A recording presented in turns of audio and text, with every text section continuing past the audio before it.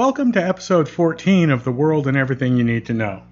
There are two ways to contact the show if you have comments, concerns, or questions you would like addressed and answered. They are twaeyntk@gmail.com and twaeyntk on Twitter. This episode covers Plato's cave and the divided line, along with the sun, which is a key part of Plato's most notable allegory. Don't run away, this will be brief, succinct, and painless. To start with, Plato uses the sun to represent intelligence, truth, and what he perceives as good, which appears to be a combination of the previous two components. He interchanges the metaphor of the sun with intelligence, truth, and good quite frequently, making it appear to the reader that these are all the same thing. On the other end of the spectrum is absolute darkness, where there is no intelligence at all and everything is complete nonsense. Plato's cave is a scenario in which he describes a cave deep underground where no daylight can reach. Within the cave, there are prisoners who sit facing a wall. They never look behind themselves and they never look to the side. All day and all night they contentedly sit facing the wall. Behind the prisoners burns a small fire pit. Between the fire pit and the backs of the prisoners, a couple of puppeteers move items back and forth so shadows are cast upon the wall where the prisoners can observe them. There are items like fruit baskets, chairs, drinking cups, and even the puppeteers themselves. The shadows cast upon the wall are clear enough representations that the prisoners are able to identify what the shadows must be. These dark figures cast upon the wall are the only reality the prisoners know. One day, one of the prisoners stands up and turns around. In the darkness of the cave, the prisoner now sees the objects in the dim illumination from the fire. He now realizes there is much more to his environment than he had previously believed. As he walks around the cave, he discovers a gradient ascending upwards. At the very top of the path, he can see a very bright light, much brighter than the fire pit in the cave below. It is, of course, the opening of the cave, which leads to the outside world. As he exits the cave, he finds everything blindingly bright, to such a degree that at first he has to shield his eyes with his hands and only look at the ground immediately in front of him. Everything he sees, he is seeing for the first time. Because of this, and because of how much novelty there is, the prisoner at first is both confused and scared. He has to reorganize everything he once believed to be true and try to align it and put it into perspective with the amazing and colorful world before him.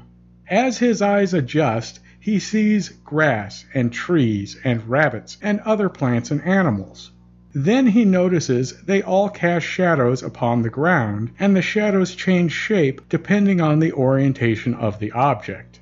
At this point, all of the information he knew previously when he only stared at shadows on the wall becomes integrated with all of the new discoveries and enlightenment he has found. Finally, being able to process it all, he no longer feels the need to shelter his eyes with his hands, and he takes in the beauty and the majesty of the world before him in its entirety. He then turns his gaze to the sky above him, where at last he sees the sun. In this moment, there is clarity unknown to him before in his realization that the sun, in effect, is what has allowed everything on the earth to grow and flourish. He is amazed and awed by this revelation, finding it almost impossible at this point to think in the ways he used to when he had been held captive and ignorant watching the shadows on the wall of the cave. Despite this, or perhaps because of it, he feels an obligation to go back and tell the other prisoners about what he has found. Upon returning, he finds the other prisoners have not moved. They remain with their backs to the fire, staring contentedly at the shadows on the wall. He excitedly tells them about the grass and the trees and the flowers, but the prisoners do not believe him. To them he seems crazy, and most of what he is saying they find difficult to comprehend. He urges them in the very least to simply turn around so they can see the fire pit burning behind them, but they will not do it. For them, there is no reason to disrupt their understanding of the world. What the man tells them is inconceivable, frightening, and unbelievable. Eventually, the man grabs one of the prisoners and forcefully turns him to look at the fire pit burning in the middle of the cave. The prisoner is shocked and horrified. His understanding of his world has been radically changed. The prisoner violently attacks the man as the man tries to drag the prisoner to the surface so the prisoner can see and understand the true wonder and beauty of the world. This allegory can be used to explain and understand a number of different things, one of which is knowledge and intelligence. People's perception of their world and how it functions is a direct reflection of their knowledge and education. Information that challenges a person's understanding of their world is generally not welcomed because it forces people to reevaluate what they once thought to be true, and in the worst-case scenarios, it can make individuals doubt themselves and their own personal worth. Learning and education does not come easy for everybody. We all perform at different levels. That is part of what makes us individuals. However, it is clear that more educated and more intelligent people tend to be more open to new ideas and also tend to be more critical of their own beliefs. Which brings us to the next point, the divided line. It may help to get a piece of paper and something to write with. This is not a narrative like the cave, it is a conceptual explanation. Draw a straight horizontal line of any length. For this purpose, it will be a little easier if the line is about 8 inches long. Now draw a small hash mark or perpendicular line about 1/3 of the way starting from the left end. This will present 1/3 of the line to the left and 2/3 of the line to the right of the hash mark. Now once again, divide each of those segments in the same manner, leaving 1/3 of the area to the left and 2/3 of the area to the right of each hash mark. Now it is a horizontal line with 3 perpendicular hash marks along its length. On the far left end of the line, make another mark and label it A, and then label the next hash mark B, and the next one C, and then D. On the far right end, make another mark and label it point E. This is a representation of the visible world and intelligence. On the far right end of the line, point E is the sun, to refer back to the original analogy. This is complete understanding and knowing. On the far left end is point A, which is complete darkness. It is complete nonsense. There is no real logic or predictability there. Plato states that the area between A and B is belief. A person may believe whatever they wish, but that does not necessarily make it true. The area between B and C is the physical world, but only in a fundamental, rudimentary way. Rocks are hard, water is wet, fire is hot.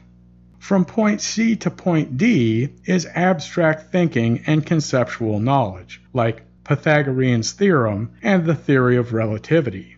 The area in the last segment, D to E, is true understanding and knowing.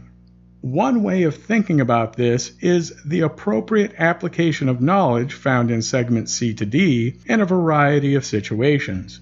Another way to look at it is the relationship of any object or idea to all of the previous segments on the line, or how it is represented physically or conceptually in areas A to B, B to C, and C to D. Using the cave analogy, area A to B is where the prisoners are contentedly watching the shadows on the wall. Nothing is real beyond light and shadow, and there is no interaction with the real world. Area B to C happens when the prisoner turns around to find there are physical objects casting the shadows upon the wall.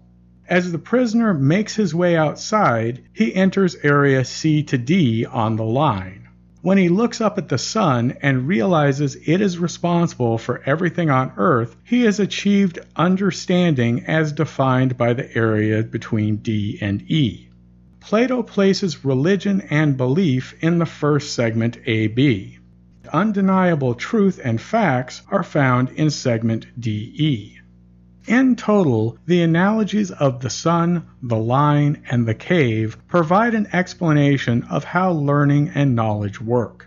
For instance, in primary school, algebra and calculus appear incomprehensible, seeming as if people are only pretending to understand something beyond comprehension.